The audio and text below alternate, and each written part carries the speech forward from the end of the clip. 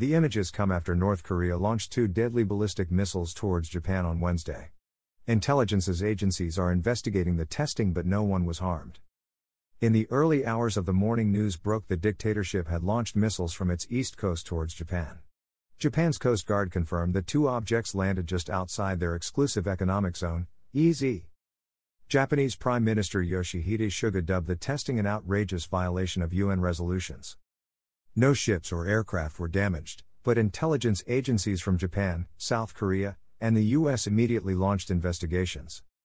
Now images of the launch have been released by Rodong Sinmun, the official newspaper and propaganda mouthpiece of North Korea's ruling party. The terrifying images, which show the deadly missiles taking off in a cloud of fire and smoke from the back of a train, were accompanied by a statement. It revealed that Park Jeong-chun, secretary of the Central Committee of the Workers' Party of Korea, and a leading member of the Politburo, oversaw the testing of the railway-borne missile regimen.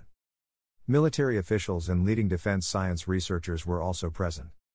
The statement read, "The 8th Congress of the Party organized a railway-borne missile regiment to increase the capability of dealing an intensive multi-concurrent blow at the forces posing threats to us at a time of conducting necessary military operations. The regiment finished rapid movement and deployment according to the norm of the operation and action procedures of the railway-borne missile system, and accurately struck the target in the East Sea of Korea according to the firepower mission." Park Jeong-chun said, "The railway-borne missile system serves as an efficient counterstrike means capable of dealing a harsh multi-concurrent blow to the threat-posing forces through separate performances of firepower duty in different parts of the country." The statement confirmed that the tests were successful, and even alluded to expanding the railway-borne missile regiment off the back of these results. It concluded that ballistic missile testing holds very great significance in increasing the war deterrence of the country.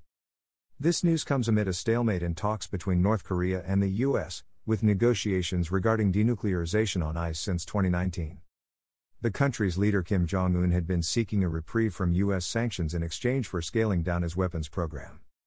It is thought that these recent launches, along with the testing of less deadly cruise missiles over the weekend, could be an attempt to pressurize Joe Biden into making concessions.